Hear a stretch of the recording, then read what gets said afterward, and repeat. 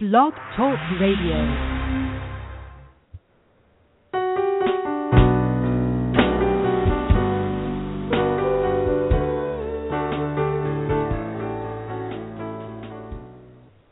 Hi, I'm author and publisher Tracy L.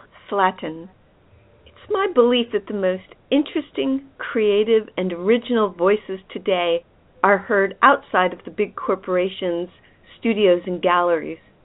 Individuals of courage, inspiration, and vision are seizing the opportunities to create and promote their art themselves.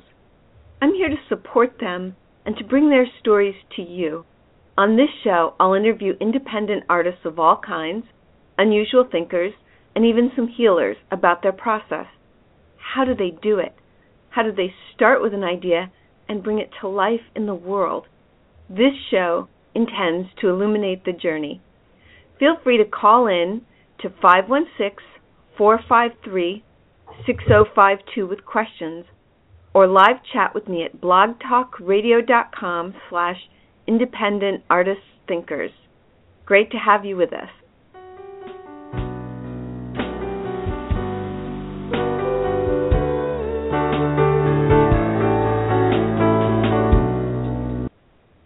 Hi, this is Tracy L. Slatton, hosting Independent Artists and Thinkers. I am so happy to welcome you to the show. We've got a special show lined up for you today. My guest is live in the studio with me, so that's a treat for me. I'm really happy that so many people are listening to the show live and in the archives and the iTunes podcast channel, so thanks for tuning in, and I hope you're enjoying the interviews. I created this show to support those brave souls who are operating outside the structures of the big established corporations. As the intro to the show says, I intend to illuminate the unusual journey and to bring it to you. And I have someone here whose mind is an unusual journey in and of itself, and he's laughing now. I'm interested in alternatives to conventional thinking and conventional answers. I'm interested in creativity, fresh ideas, unusual perspectives, and originality, and this show aims to bring you models of people who embody those qualities. Please do call in with questions or comments to 516-453-6052. You can also live chat me at blogtalkradio.com/independent artist thinkers. And the live chat's open, so if you're out there, log in and say hi and type any questions in. Email me in between shows if you want to suggest a guest or have me ask questions of a particular guest. You can reach me at tracy@tracylslatton.com, and that's Tracy, Traci, at Tracy L. Slatton, and that's S like Sam, LATTON.com. In the coming weeks, we've got some really fascinating guests coming on. On Sunday, February 14th, which is Valentine's Day, at 1 p.m., I will be interviewing my Valentine, sculptor Sabin Howard. Sabin will be on talking about the World War I Memorial Commission that he won along with his partner, architect in training Joe Weishauer. On February 26th, which is a Friday, a special date for independent artists and thinkers, at 1 p.m., Commissioner Edwin Fountain of the World War I Centennial Commission will be on. So tune in and keep checking the website, independentartistthinkers.com, and the Blog Talk Radio page to find out who will be on the show. I am so delighted today to have children's book author Bruce Coville on. Bruce Coville was born in Syracuse, New York in 1950. His family lived in farm territory about 20 miles north of Syracuse, and he grew up around the corner from his grandparents' dairy farm, where he spent a great deal of time dodging cows and chores as well as he was able. As a young reader, he loved Mary Poppins and Dr. Dolittle, so did I, and also read lots of things people considered junk: Nancy Drew, the Hardy Boys, Tom Swift, and zillions of comic books. That's got my reading list, Bruce. In 1978, he published his first book, The Foolish Giant, a picture book illustrated by his wife, Catherine. Since then, he has published over 100 books for children and young adults, ranging from picture books to young adult novels. Among his best-known titles are My Teacher's an Alien, Into the Land of the Unicorns, and Jeremy Thatcher, Dragon Hatcher. His work has appeared in 16 languages and won Children's Choice Awards in numerous states, including twice in California. Very cool. A frequent speaker at schools and conferences, Bruce has 3 times been opening or closing keynoter for the National Conference of the Society of Children's Book Writers and Illustrators. He travels the world to speak in schools, and he has presented at American or international schools in Sao Paulo, London, Madrid, Shanghai, Delhi, Seoul, and many others. In addition to his writing, in 2001, Bruce founded Fullcast Audio, an audiobook publishing company devoted to producing full-cast, unabridged recordings of great children's books. He has produced over 100 audiobooks, frequently also directing or performing. His recording of Shannon Hale's The Goose Girl was awarded the Audio Publishers Association, Audie, for achievement in production, their highest honor. Bruce lives in Syracuse, New York, with his wife, author, and illustrator Catherine Coville. You can visit him on the web at www.brucecoville.com. Bruce, welcome. Thanks for being on the show. Thank you, Tracy. I'm delighted to be here. So, what's your question? Okay. Where are we going to start? Well, I have a special starting question for you, and that is, this is unusual, but I think it's the burning question on everyone's mind. That is, are you or have you ever been an extraterrestrial? I had certain teachers who probably thought that I was. I turned that around by writing a book called My Teacher's an Alien. I have dreamed of being an extraterrestrial, have always wanted to meet some ETs. And part of what I do when I'm writing those kind of books is give myself the experience I wanted. I didn't meet any in real life, so I write about it and have the experience that way. So the rumor that that you have like some percentage of alien DNA, we should discount that? Maybe. Okay, so here's the question I usually start with my guests, and it's a big question. So take it and run with it. Okay, and that is, how did you begin your journey, and what has it taken for you to arrive at the place where you are currently? What training did you have? When did you know you were going to be an author and an audiobook publisher? Were reading and writing major presences in your home when you were growing up? What did you think you would be? So start with your childhood and lead up till now.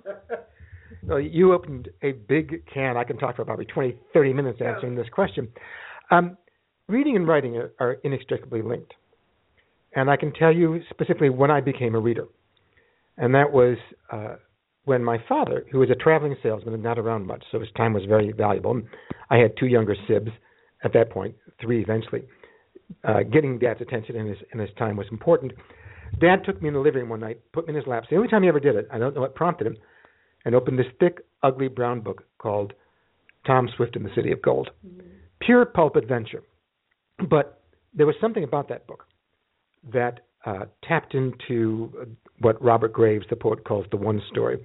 In his poem, To Juan at the Winter Solstice, he writes, there is one story, and one story only, that will prove what you're telling, whether it's learned bard or gifted child. To it all lesser lines or gods belong that startle with their shining, such common stories as they stray into. In terms of the writing, this is a very common story.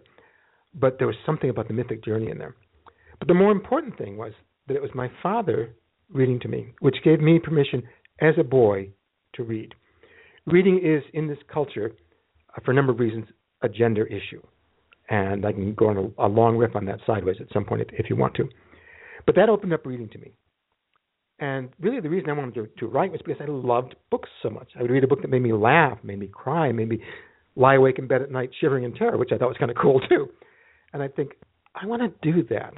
I want to make books that will make other people feel the way this book made me feel. I wanted to make the thing that I loved. Well, I didn't know right away about writing. It was 6th grade, and in the same way I can point to my dad and say that moment opened the world of books to me. My 6th grade teacher, Mrs. Crandall, opened the world of writing to me. Now, I might have known earlier, but in those days, they didn't have us write that much in school. And the only way you learn to write is by writing. You don't learn by filling in blanks or circling answers. You'll learn to write by writing. And she had us write all year long. She was working her way toward whole language, which is the way all teachers teach. You know, that got clubbed to death like a baby harp seal, but teachers who know how to teach are still using elements of what was called whole language. It wasn't called whole language back then either. And she had us write all year long. I failed at it all year long because we always had to write about stuff that she assigned to us. Now, real writing comes from inside, when you write about what's in you need to express. And I can remember the failures. Now, 6th grade is more than 50 years ago for me. And I can remember the failures, and I think it's important to realize why that is. Every writer I know can quote his or her bad reviews. Not the good reviews, just I see you rolling your eyes. Yeah. And that's because we are, as humans, hardwired in our brains to remember pain to avoid repeating it. Now, it's a very useful thing in terms of physical survival. The problem is our brains don't distinguish between physical pain and psychological pain, which is what causes a lot of shutdown that happens in human beings. You watch kids come into school in kindergarten. They come rolling through the door like a bunch of puppies and will and can do anything you ask them to. By 6th, 7th, 8th grade, that's all shutting down.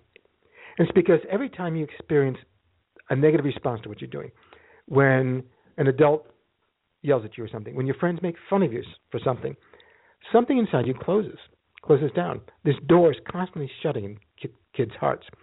And the job of the adults who work with them is to help them kick those doors back open so they feel free to go forward with stuff. So that's a prelude to why I can tell you what I did wrong in Mrs. Crandall's class. She played music for us once, and we were supposed to, it was Finlandia, which a piece I still love. In fact, as a side note, the book I just finished has a Finnish background. I played Sibelius all the time that I was working on it. We were supposed to write how the music made us feel. And she read them all out loud. And I remember vividly, one kid wrote, "The music makes me feel like a king marching over the countryside." Another kid wrote, "The music makes me feel like an eagle soaring over the countryside." She got to mine and it said, "Well, the music's getting louder. It's slowing down some. It's going faster now." I was like the poster boy for OCD, you know.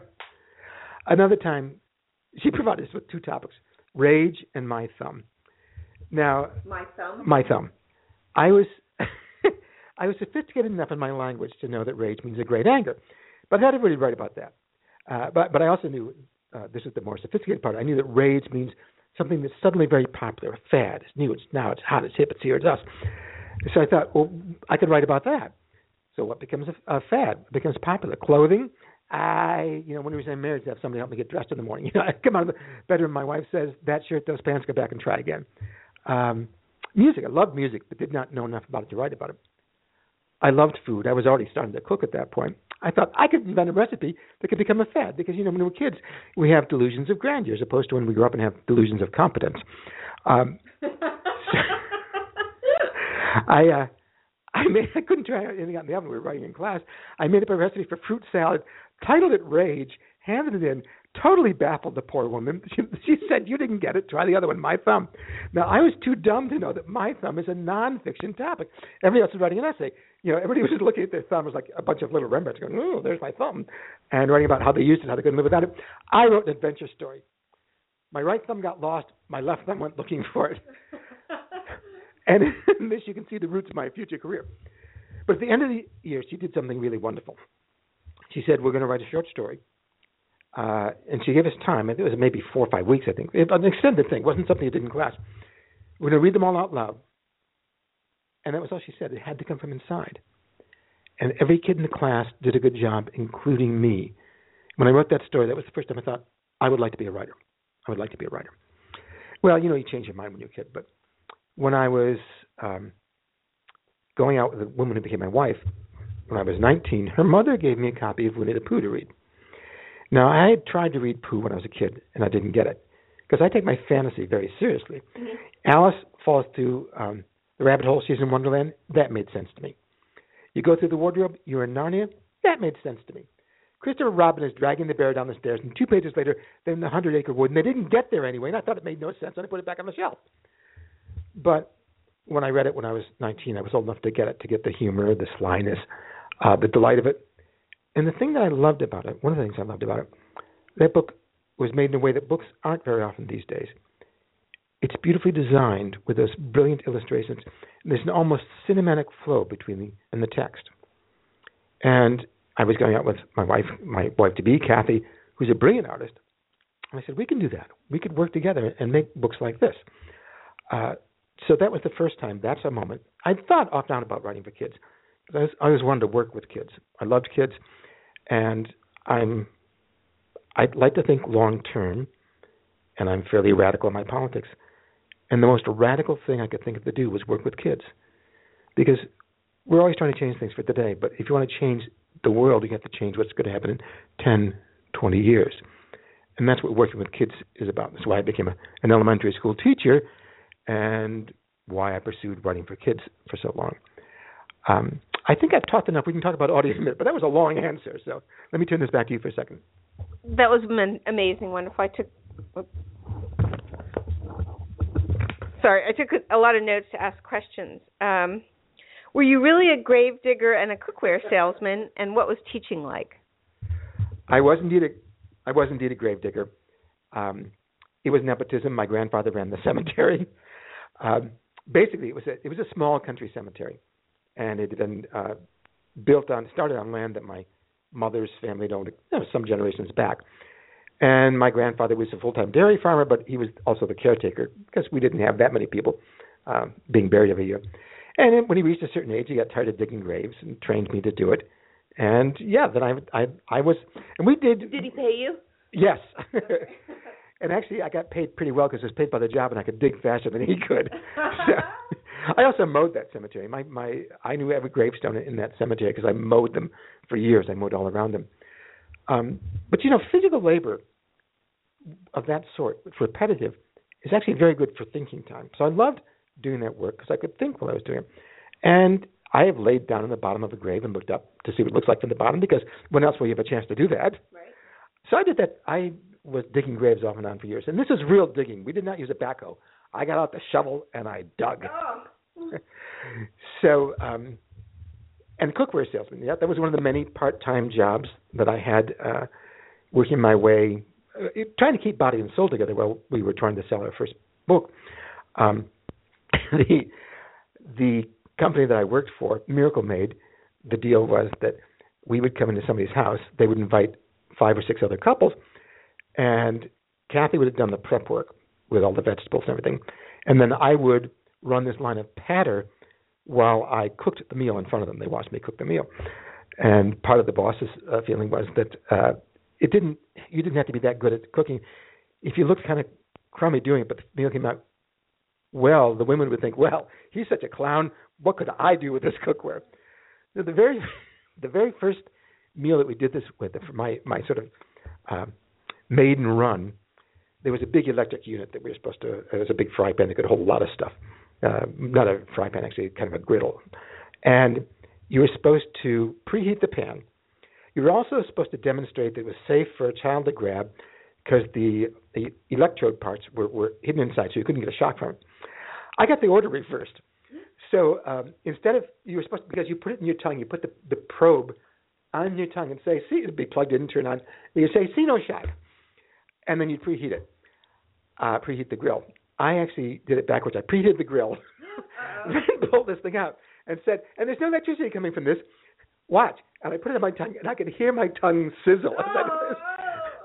And I tried to cover it, and I said, see, no shock. Did you make any sales? Actually, it was one of my best initial sales. I think everybody felt so sorry for me. They bought a frying pan at least. So yes, I was a cookware salesman. Not the happiest job of my life. And I know you were a teacher, so you want to talk about getting into teaching? I was. Excuse me. Take this back for a second. Okay. I have several questions, so we can, when you are ready. Okay, teaching. I love teaching. I was in college, and actually I dropped out of college. We had our first child very young, and at one point I was working 2 jobs, 2.5 jobs, trying to write, and I left school. I was working in the assembly line at IBM and trying to figure out what I wanted to do with my life. I knew I wanted to write, but obviously I wasn't going to make a living at that right away. I thought, what I want is to work with kids. It's what I love. It's where my passion is. I should go back and get my degree as a teacher. So I did that. I started at 2nd grade, I loved 2nd grade, but I got to 4th grade, and that was homecoming for me. I am at the same emotional level as most 4th graders.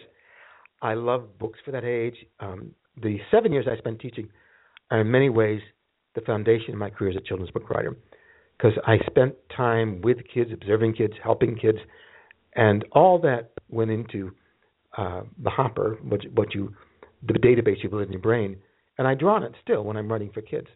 And I have based characters on kids that I had. I use my knowledge of the classroom in writing, trying to write realistically. Even though I write these fanciful books, I want them grounded in reality.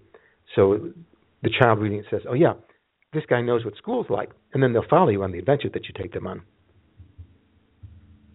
I agree with that. So talk about whole language. You said it got clubbed to death like a baby seal, but so talk about whole language, what it is and why it's important.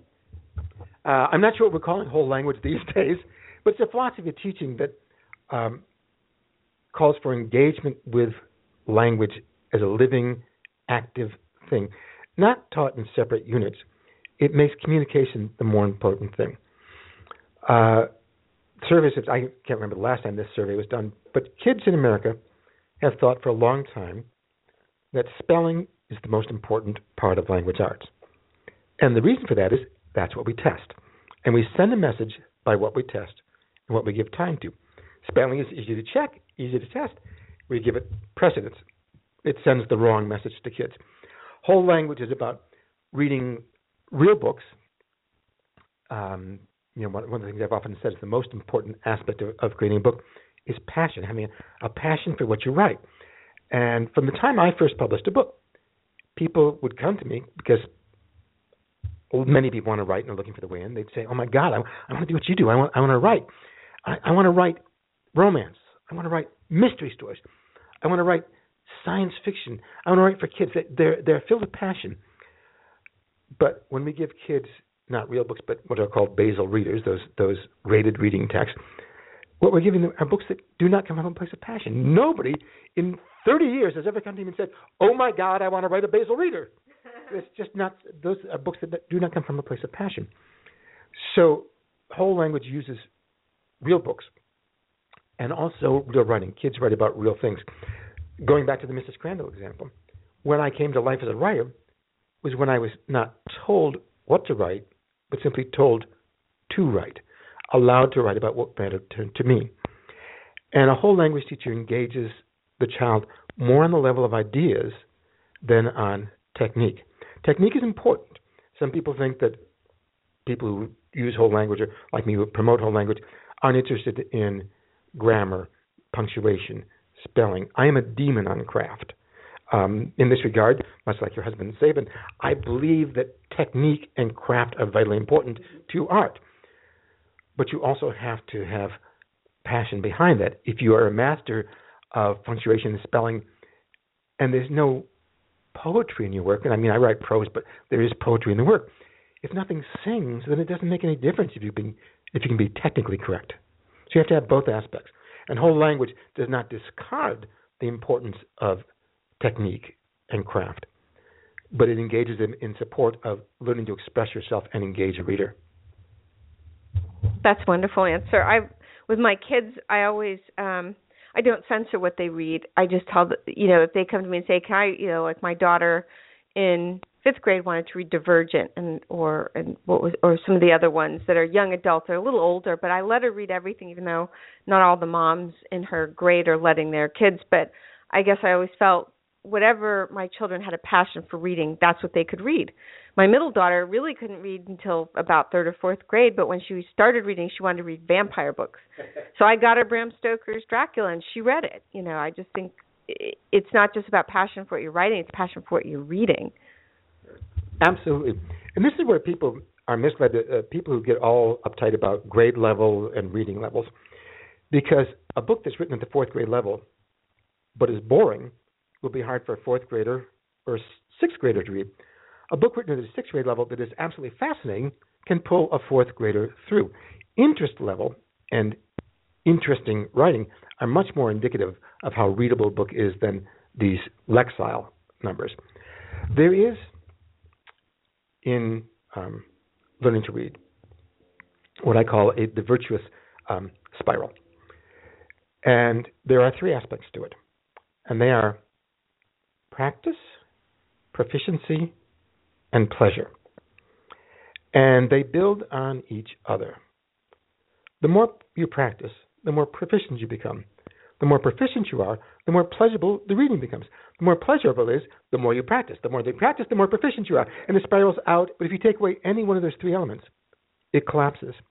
And the element most taken away in school is pleasure. We are, as a culture, very uncomfortable with the idea of pleasure.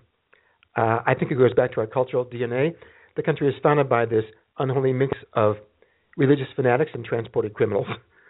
So we do a lot of bad things, but we feel guilty about it. and then we forgive ourselves. Yes, exactly. But we are uncomfortable with pleasure. We're utilitarian. So parents tend to worry about, well, will this get my kid into Yale? A 5-year-old or an 8-year-old doesn't care what school they're going into. They just care if they're having a good time. Pleasure is what draws them into reading.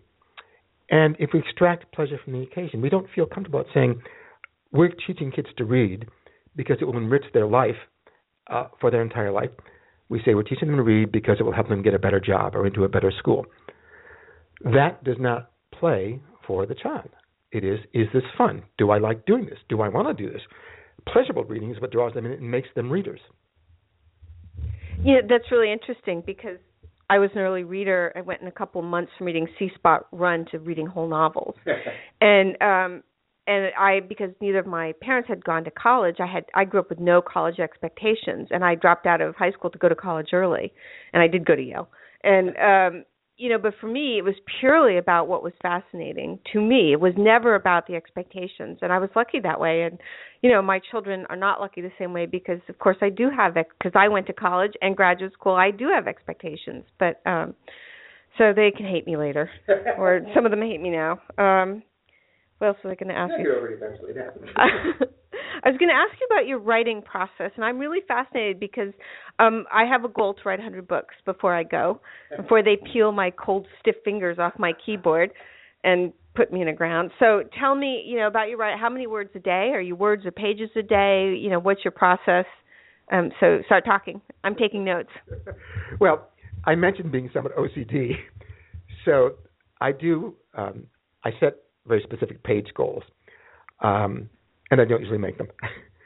I have a spur that I use to write that's very effective. I told you when I came in, I'm feeling quite light because I just finished my most recent book last night. Oh, what's the name? What's it about? It's called Trolled. It's the third book in a set called The Enchanted Files. The first one was originally published as Diary of a Mad Brownie with Supporting Documents. But it turned out that title played much better with adults than it did with kids. So we're repackaging it as Cursed. It's about a brownie, a Scots brownie. They're 12-inch high household creatures, cleaners. He's basically very fastidious, and he's assigned by reason of an ancient family curse to the messiest girl in Connecticut. So it's basically the Odd Couple, the 12-year-old slop girl and a 150-year-old Felix. Oh, fun. The second book, and the format is it's a diary with all these documents, letters, shopping lists, articles, encyclopedia entries inserted to break up the text. Second one is called Hatched, and it is about a griffin who has run away because he's being teased by his siblings. And this is called Trolled. It is about a troll named Ned Thump who has been exiled from trolldom and is working. I was trying to figure out where to have the troll. The brownie was easy. He's 12 inches tall. He lives in the girl's closet. The griffin, big, but they're mountainous creatures, and I had the griffin inhabit an abandoned barn in the Catskills. Where could I put the troll? The troll is almost 7 feet tall, weighs 345 pounds, and has a nose almost the size of a dill pickle. And I thought, where can you? Oh, New York City, because in New York City, you can look like anything and people leave you alone. True. So the troll works as a night watchman under Grand Central Terminal. Anyway, I had a great deal of fun working on this book. I love this troll. I'm not going to tell you the troll's secrets because the troll has two major secrets. But I finished last night partly because I have a thing called The Bet. And I started this... The Bet. And this started, over 20 years ago now. My best friend at the time was a woman named Paula Danziger. Paula burst onto the children's literature scene with a book called The Cat Ate My Gym Suit. She was basically one of the founders of young adult writing as a separate genre. And Paula and I became great friends. I started a little bit later than she did. In 1991, I think, we were both stuck on the books we were trying to write. It was mostly we were getting in our own way, as writers will do.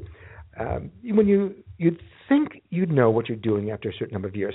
I've written 100 books, and every time I'm starting all over again. I bring a certain set of skills, but you just do. Everyone is different. It's not like making birdhouses. And I don't want to put down birdhouses; they're wonderful things, but you have to bring something different to it each time. So we were kvetching to each other. I can't get the work done. I'm not getting anywhere with this. I'm slowing down, and I can't remember which of us suggested it. We said, okay, here's the deal. We're each going to write 3 pages tonight. They don't have to be good. They just have to exist. We'll call each other tomorrow, and whoever does not have 3 pages suffers unendurable shame. So we called each other the next day, and we had our pages. And they were actually pretty good, because the problem was that we didn't know what to write. The problem was we were getting our own way about trying to get it perfect the first time, which is just this deadly thing that writers do. I'm sorry, I have to give a quote from Jack London. I think it's Jack London. And now that you don't have to be perfect, you can be good. I forget who it was, the quote. Well, I just read it on Facebook. It's very close to what I was experiencing there. So we did this for a number of years. But after a while, we started to kind of slack off. And we'd call, and I'd say, do you have your pages? She'd say, no. She'd say, do you have your pages? I'd say, no. We realized that clearly shame had lost its sting. So we needed to up our game. And my assistant at the time suggested something that was the springboard for us. And we came to this agreement. We're going to call each other tomorrow. We're on the hook for 3 pages. Whoever does not have their 3 pages has to send $10 to the George W. Bush re-election campaign in his or her own name. There followed the 2 most productive years of our creative lives. We lost Paula about 7 years ago. Oh, I'm sorry. Yeah, it was very sad. Paula was this wonderful, larger-than-life person. Really in all ways. She was a very big woman, but she also wore brilliant, vibrant colors. And when she walked into a room, everything changed. And if you were at a big dinner, as we sometimes have in publishing, and there are 20 tables, you look for the table where all the laughing was. That's where Paula was. As Hamlet says of York, she was wont to set the table on a roar. And we talked every day on the phone. We were going on a trip once when my wife was accompanying us, and she said, okay, now I get it, because we were making each other laugh so hard that we just literally fell off furniture. So for a while I wasn't doing this, and now my very dear friend Michael Stearns, who used to be my editor and is now writing himself, and I have the bet. And we run the bet every day this week. We both have deadlines. Who are you betting on now? Well, actually, it's the primary season. So I'm for Bernie, he's for Hillary. So this is not so bad, because this year things are so bad on the other side, we couldn't even bet on that. So if I fall down, I have to donate to his candidate. If he falls down, he has to donate to my candidate. And that has proved to be because, I would rather put a fork in my eye than write those checks. So it's been a very, very useful spur to writing. Have you ever had to write the checks? No. Oh, every once in a while, Michael said to me yesterday, there's a lot of family stuff going on. He said, you can take a mulligan for the day. But I got in, actually, I was on the hook for 6 hours. I did 5.5 last night. And actually, since I finished the book last night, I took the half hour. So I said, okay, I've done this. We were okay with that. Are you okay? So do you go by hours or by pages? It depends on where we are in our process. And sometimes I'm going to do 5 hours and 5 pages. Sometimes it's early in a book when I'm basically trying to find the shape of the book. Then it's more about hours and keeping in my chair to sit there at the desk. Because what I've learned is that I'm just at the desk doing the work. Even if I'm sitting there thinking, I can't do this, after a while I do it. But I need something to keep me in the chair. My friend Kathleen Dewey had the chance to interview Ray Bradbury once. And she asked for the secret of his success. And he replied with one compound noun: ass glue. So are you an outliner or a pantser? Both. I often make an outline and then throw it away. I became, for a while, I was an intense outliner. And it happened because of a subset of publishing. Start with this. Publishing devours its young. And I started my career, my first 3 books were hardcovers with prestigious mainstream publishers. Harper. It wasn't Harper. Yeah, it was Harper and Row at the time. Lippincott, and Pantheon, a division of Random House. But to make a living, I started working with, and feed my family, I started working with packagers. Now, the quick version of packagers, the quick reference point is Nancy Drew and the Hardy Boys. They're created by Edward Stratemeyer, who ran a thing called the Stratemeyer Syndicate. He created Nancy Drew, Hardy Boys, Tom Swift, Bobbsey Twins, Rover Boys, and dozens of other series. And he would come up with the basic outlines and hire people to write them. Packaging is still going on. A packager is like the person who comes to you at a cocktail party and says, I've got a great idea for a book. Why don't you write it? We'll split the money. The difference is the packagers have already sold the book, and they do indeed have money to split. Mm. So I had a chance. I saw that 2 companies were starting lines of occult thrillers for teenagers. This is a couple of decades before Twilight. I thought, I can do that. And I sent them, my agent made contact with them. I gave them some synopses, some ideas, and they said, okay, give us an outline before we can give you a contract. I thought, wow, I'd never written a book with an outline before. This is going to be very boring. But it wasn't. What I discovered was when I worked for an outline, I always got where I said I was going to go, but I never got there the way I said I was going to do it. And the outline is just a tool. People get hung up on the outline, and the question is, which is the master, the tool, or you? You have to be the master of the tool.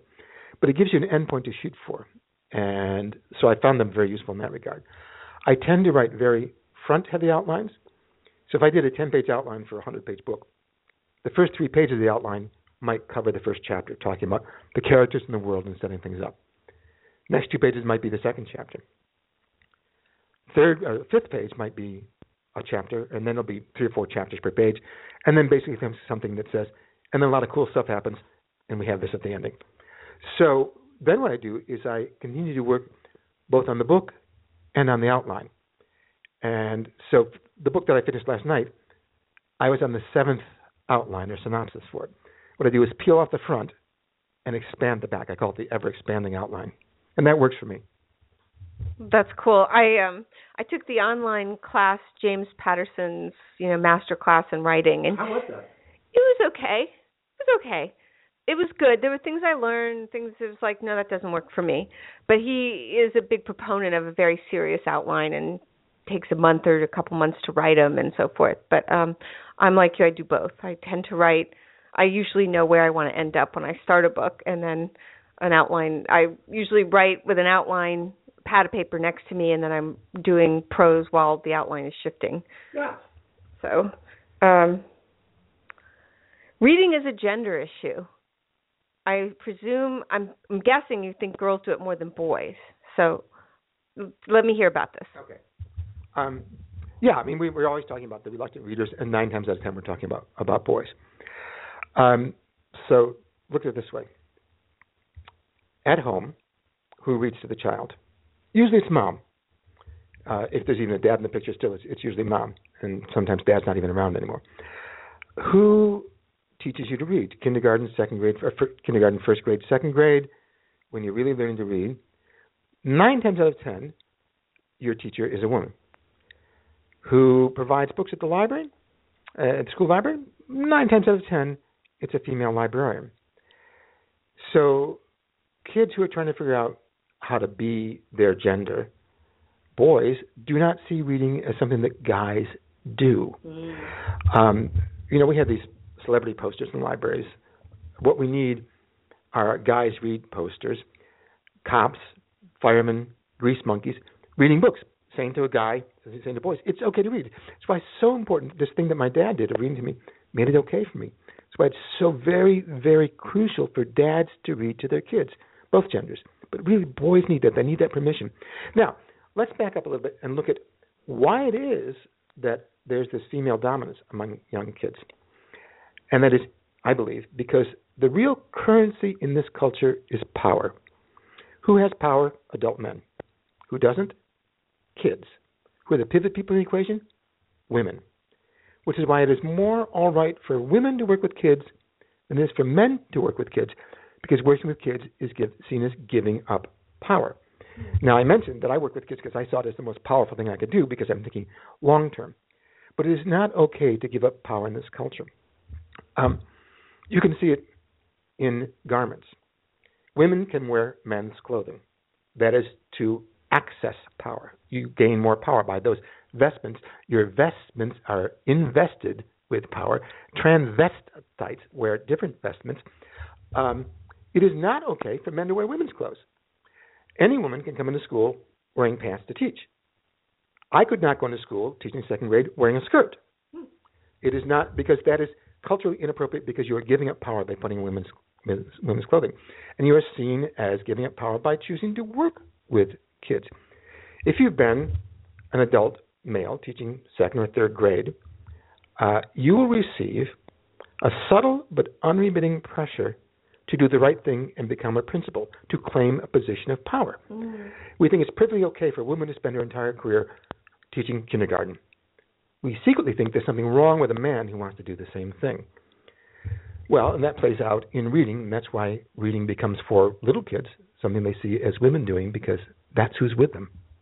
That's really interesting. My little daughter had an amazing kindergarten teacher who was a man, and he was great with her and for her, and that was a tough year in our family, and he was phenomenal. But I wonder now, looking back, if I had some of those thoughts, because at the time I was just so grateful because he was so good with her.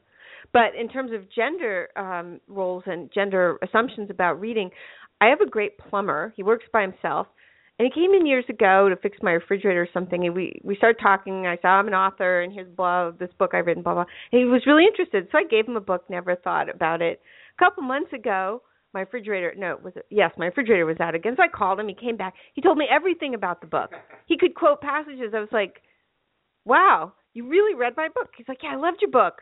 I tried to leave a review on Amazon. I couldn't quite figure it out. But I loved your book. So I gave him the next book in the series. But I have to say, because of my own gender bias, I was surprised that my male plumber, had read and enjoyed, and thoroughly enjoyed and remembered my book so well. So I think there's some truth to what you're saying.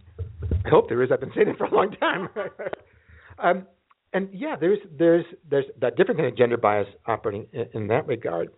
And there's another kind of bias going there too. I think we have overprivileged, in terms of its importance, a college education. There are many things that need to be done that are good and noble professions that we don't treat as seriously as we should. I remember way back when I was teaching, we were having a job action going on, and one of my colleagues' husband, we were getting a lot of flack about it. He said, if you don't value education and philosophy, you privilege it above other things, then neither your theories nor your pipes will hold water. We need both levels of work. I don't think I quoted him quite correctly, but it's always stuck with me. Mm-hmm. Interesting. That's really interesting. I'll have to think more about that.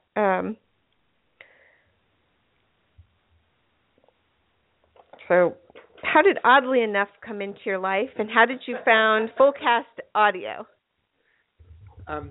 Oddly Enough is my business name. It is my official DBA. It means I can answer the phone saying, "Oddly enough, this is Bruce," which allows me to do, and this is sort of how I like to live my life, it allows me to be a complete smartass and also totally businesslike simultaneously.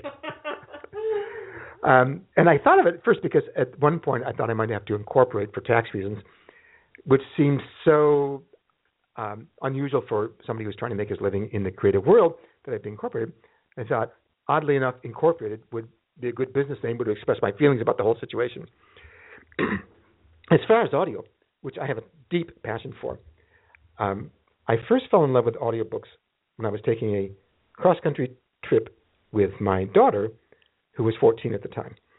It's something I'd wanted to do for a few years, first with my son, who was the oldest one, but I never had time and money at the same time. I was a freelancer at that point. If I had time, it usually meant I had no money. If I had money, it was I was working really hard and didn't have any time. Stars came in alignment, and one year I said to her, my son, Ryan, do you want to do this? He said, no, I'm going to take some college classes this summer. I thought, oh, you little brat. So a year or two later, I said to my daughter, let's do this, and she was all for it. And we set aside 6 weeks. And I knew I was going to be sending this. We're going to drive all the way across the country. I said, We'll get in the car, we'll drive west until we run into an ocean, then turn around and drive back and just see what we can see. We had no real itinerary. But we were going to be spending hours a day in the car. And I thought, I'm going to be trapped in a moving metal box with a 14-year-old girl, which means a slightly insane person, for hours every day. And went to the library and took out several books on tape, as they were at the time. And this is how fast the technology continues to change. The car that I rented, because my clunker wasn't going to make it across country, didn't even have a cassette player in it. We got a boom box, and we plugged it into the cigarette lighter, and she held the boom box in her lap all the way across country.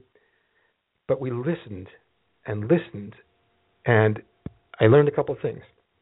First, I learned that when you're driving through Kansas, Pride and Prejudice is riveting.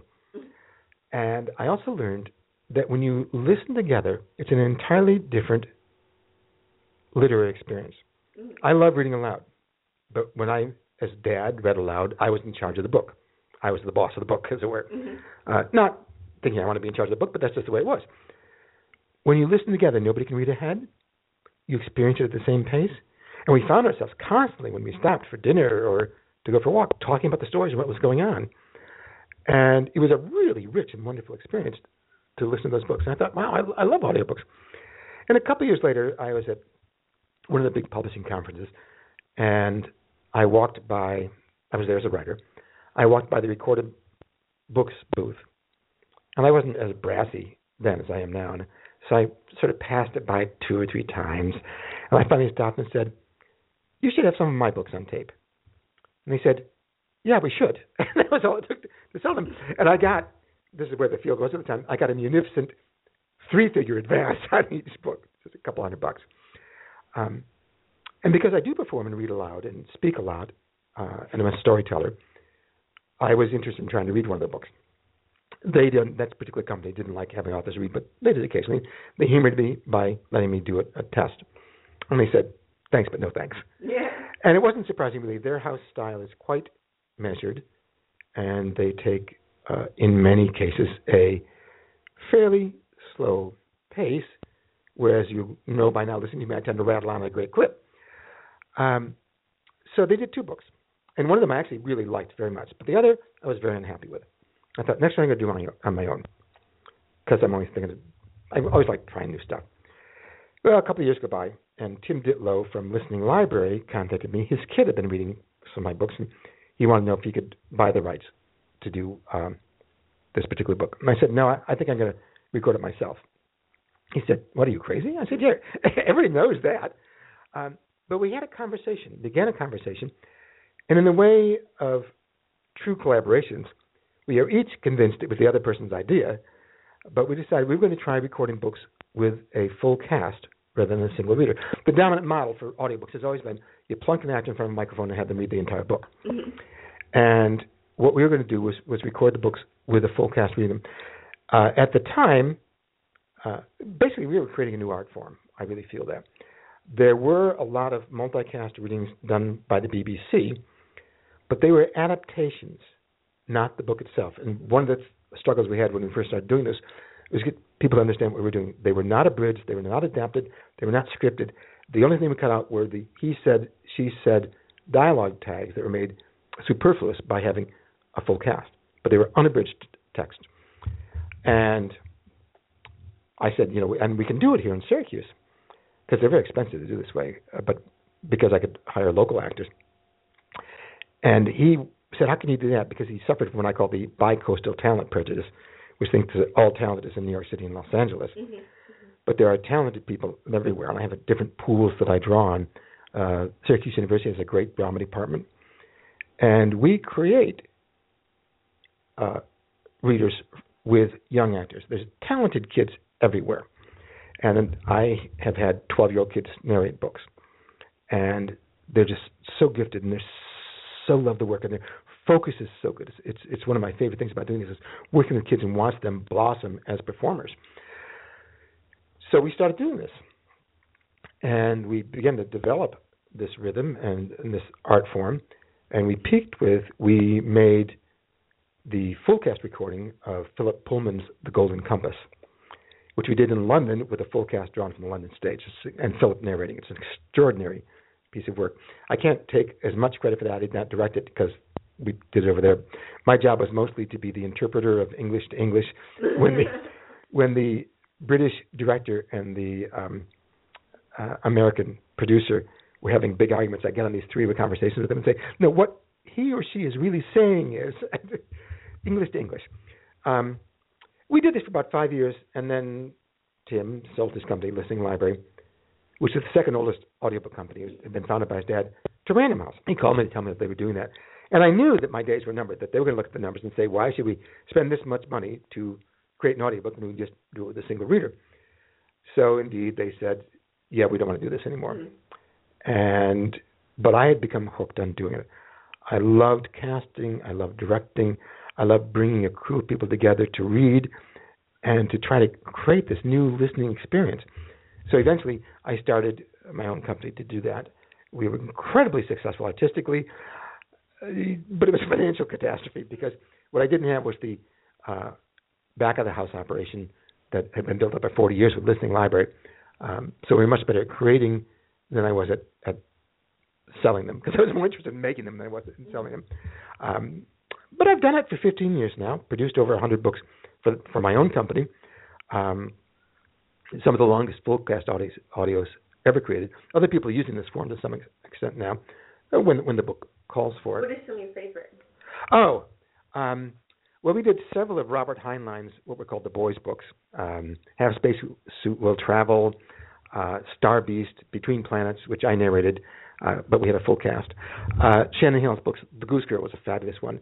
My good friend Tamara Pierce, I call her the great enabler. Tammy is a hugely successful writer of young adult books. Her first book, Alana. Oh, yeah. Yeah. No, she basically, Tammy created the girls who kick ass fantasy genre.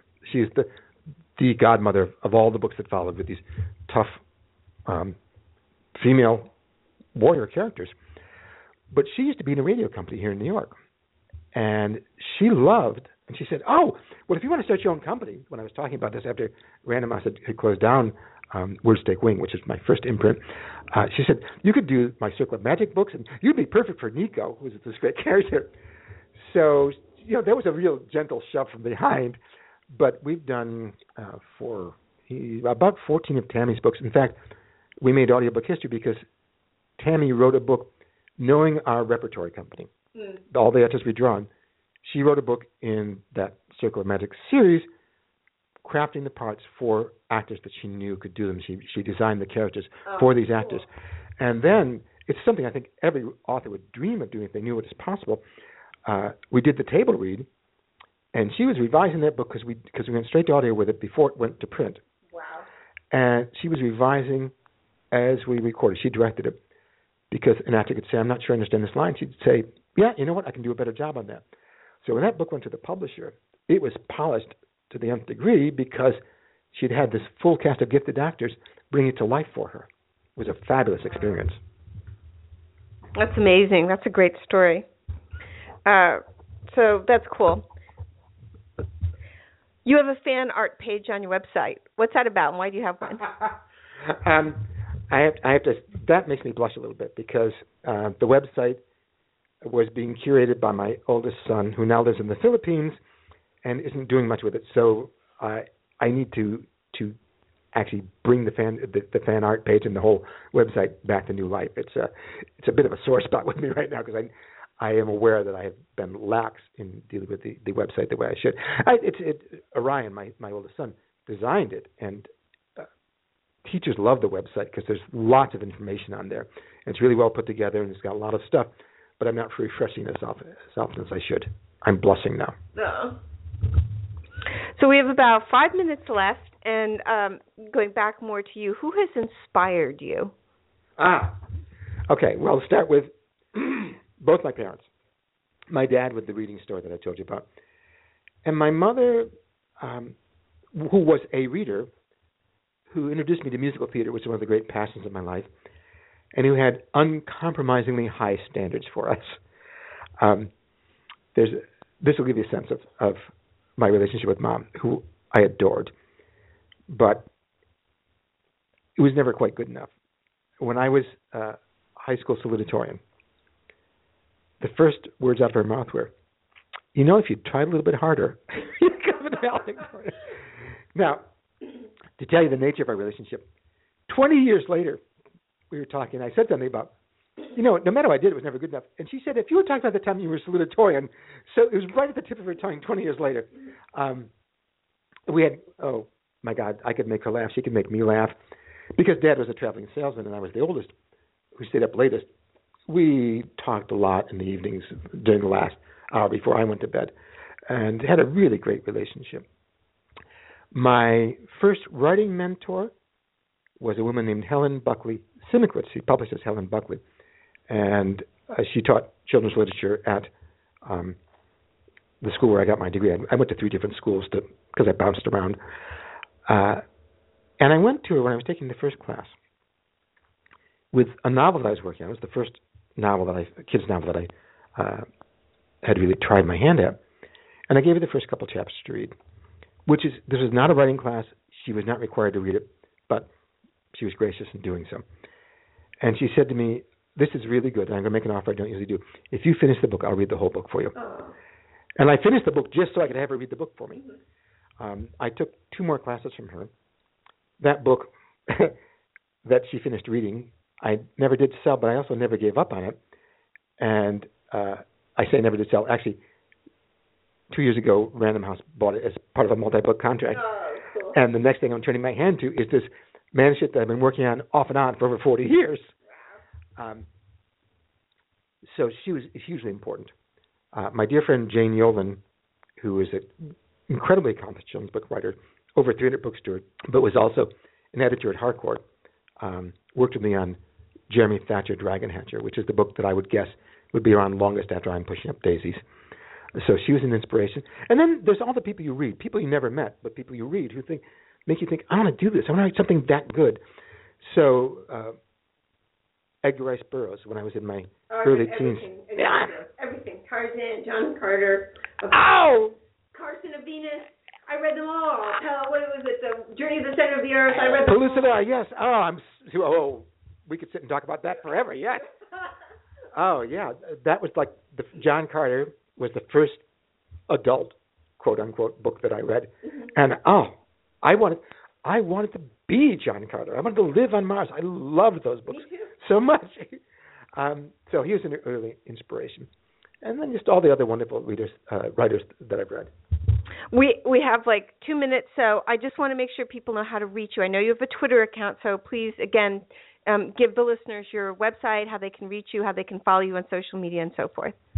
Okay. The website is easy, www.brucecoville.com. Let me spell Coville. It's C-O-V as in Victor, I-L-L-E. A lot of people have a tendency to put an extra L in before that V. Don't. You'll get somebody else altogether. C-O-V-I-L-L-E. I have 3 pages on Facebook, actually. There is my personal page, which is maxed out at 5,000 friends, which drives me crazy. And I keep trying to get people to move over to the fan page, but we have a lot of debate and political fights on my personal page. It's a little bloody over there, but it's a lot more fun. But there's a fan page, Bruce Coville, and also a Fullcast audio page. And there is the Twitter account. I'm just Bruce Coville there. You can follow me there, too. Thank you so much for being here, and I hope you'll come back again, maybe when a book is coming out or something. It's been a great pleasure. Thank you. Thank you, Bruce. So that was Bruce Coville, the one and only author extraordinaire, and I was so delighted to have him here in the studio. So thank you, Bruce, for being on. And to everyone who's listening, thanks so much for joining us. Please come back on Valentine's Day at 1 p.m. to hear sculptor Sabin Howard talk about the National World War I Memorial, and on Friday, February 26th at 1 to hear Commissioner Edwin Fountain. Thanks again. Take care.